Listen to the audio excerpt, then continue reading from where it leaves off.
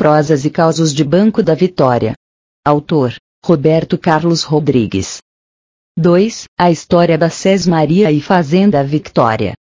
Capítulo do livro Banco da Vitória, a história esquecida.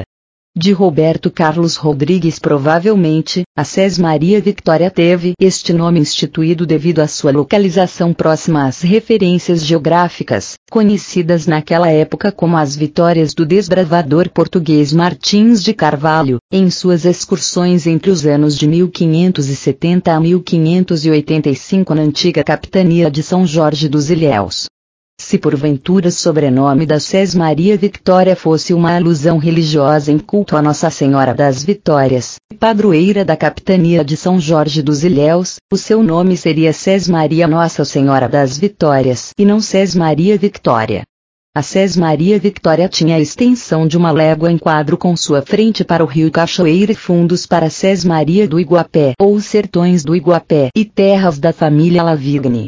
Vizinha a Sesmaria Victoria existia na região oriental a Sesmaria Esperança e na área ocidental a Sesmaria do Rio Cachoeira pertencente a Antônio José Pereira Arouca. As terras existentes na margem direita do Rio Cachoeira pertenciam ao governo colonial e foram concebidas como devolutas. Essas terras devolutas se estendiam até a atual região da localidade de Mariajapé, onde havia os limites das Sesmarias do Rio do Engenho e da Sesmaria Demanda, que ocupava essa margem do Rio Cachoeira até os atuais limites do município de Itabuna. As terras pertencentes à Sesmaria Victoria foram inicialmente arrendadas aos padres jesuítas para o plantio de cana-de-açúcar e algodão no meado do século XV e durante vários anos este local teve altos e baixos no seu desenvolvimento econômico e social. Sabe-se que no início do desbravamento da capitania de São Jorge dos Ilhéus a Sesmaria Victoria teve alguma importância na economia local.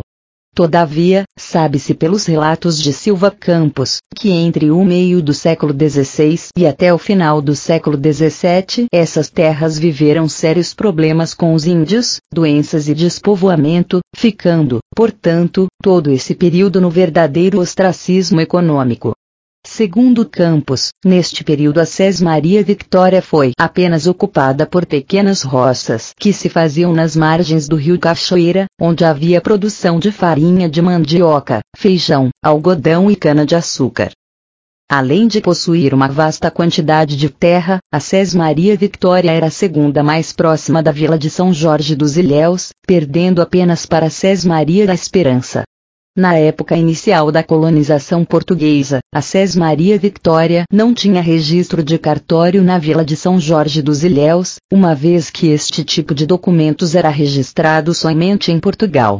O primeiro registro oficial brasileiro da Sesmaria Victoria consta nos Anais do Arquivo Públicos do Estado da Bahia, XI, pp 161-163, tendo como proprietário o Sr. João Álvares de Miranda Varjão, no ano de 1815, segundo relatos de Silva Campos. Como a Sesmaria Victoria ficava às margens do rio Cachoeira e tinha um porto fluvial, o seu desenvolvimento avançou naquela época mais do que as demais Sesmarias ilhéenses. Outro fator que contribuiu para o desenvolvimento da Sesmaria Victoria e a sua transformação em fazenda foi a alta qualidade das suas terras para a lavoura do cacau, que se iniciara no município de Ilhéus no ano de 1752. Mesmo tendo seus solos explorados desde 1560, as terras da Sesmaria Victoria foram consideradas uma das mais apropriadas para o desenvolvimento da lavoura do cacau sul-baiano. A partir do ano da expulsão dos jesuítas do Brasil, em 1759, as terras da antiga capitania de São Jorge dos Ilhéus foram novamente divididas em novas Sesmarias, dessa vez muito mais menores que as iniciais.